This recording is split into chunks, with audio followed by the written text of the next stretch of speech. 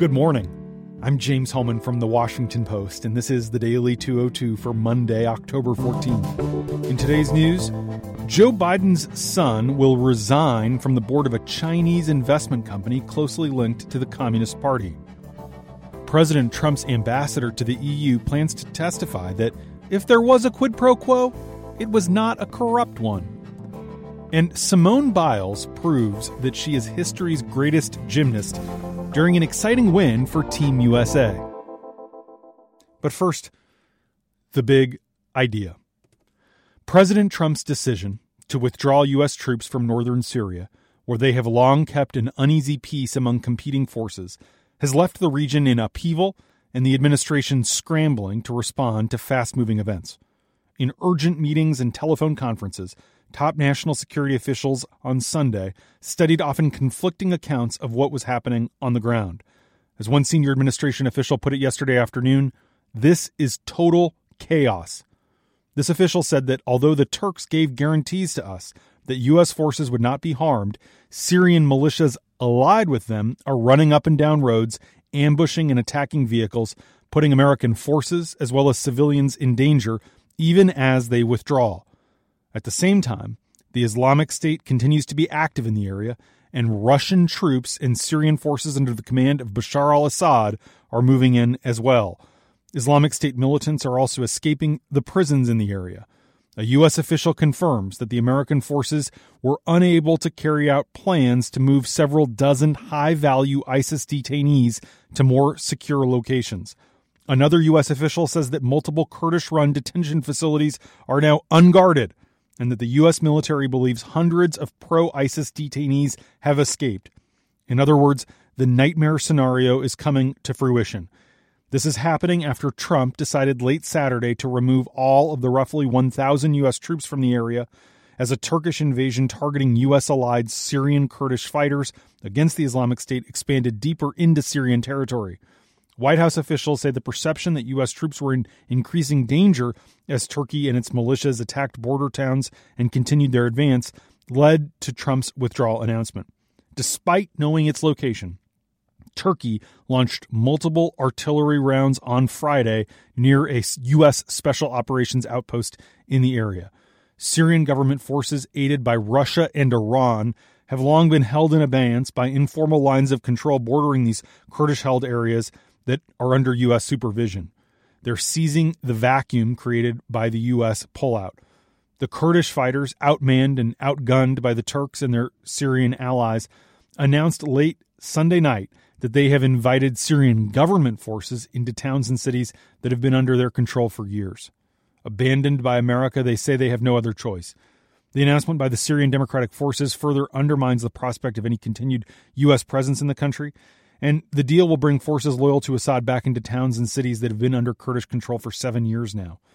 This followed 3 days of negotiations brokered by Russia between the Syrian government forces and the SDF. It represents a gamble for the Kurds, who appeared to have secured no guarantees for the survival of the autonomy they have secured, but they really feel like it's the only path to survival. Pentagon officials, both civilians and those in uniform, are more openly expressing their anger and disappointment at Trump's response to the crisis. Green Berets and other special operations forces say that the planning surrounding this retreat, which has erased years of hard-won gains, is even more chaotic and rushed than understood. It's a chilling story. And that's the big idea. Here are 3 other headlines that should be on your radar as we start the week.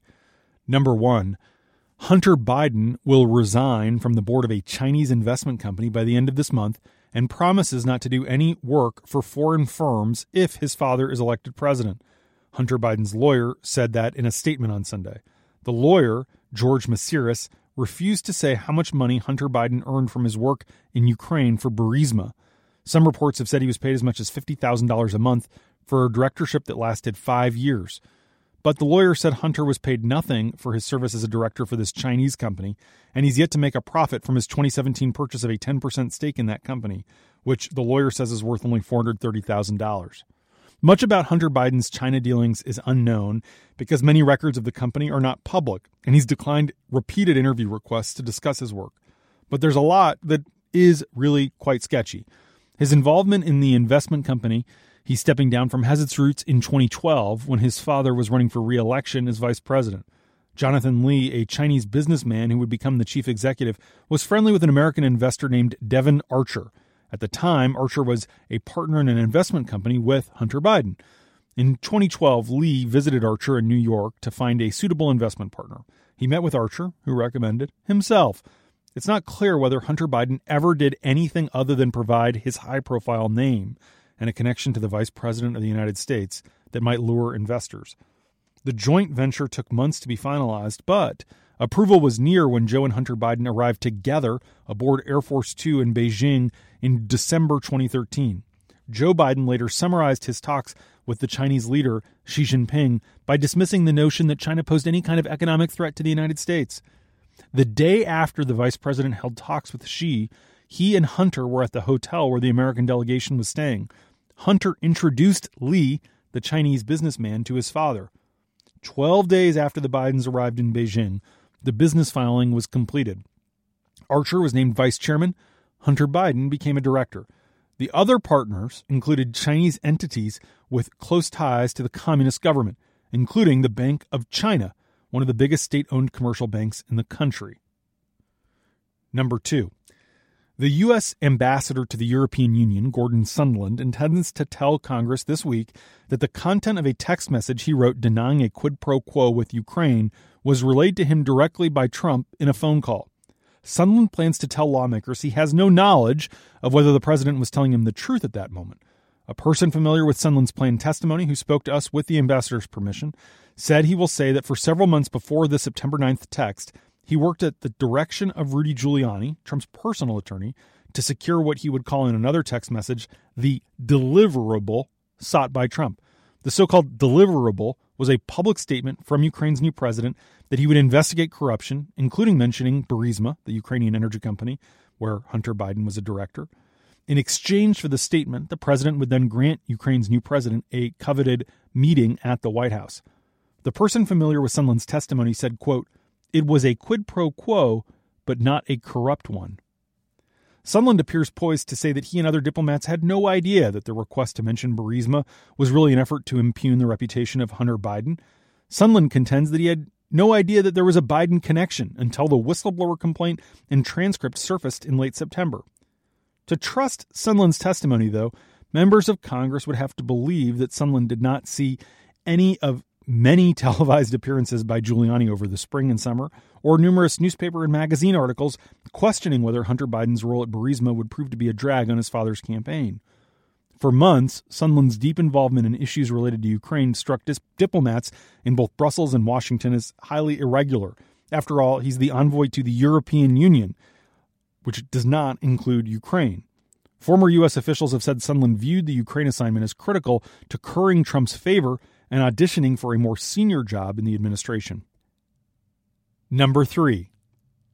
For some happier news, American gymnast Simone Biles always crackles with supercharged power, style, and creativity that can't be reduced to medal counts.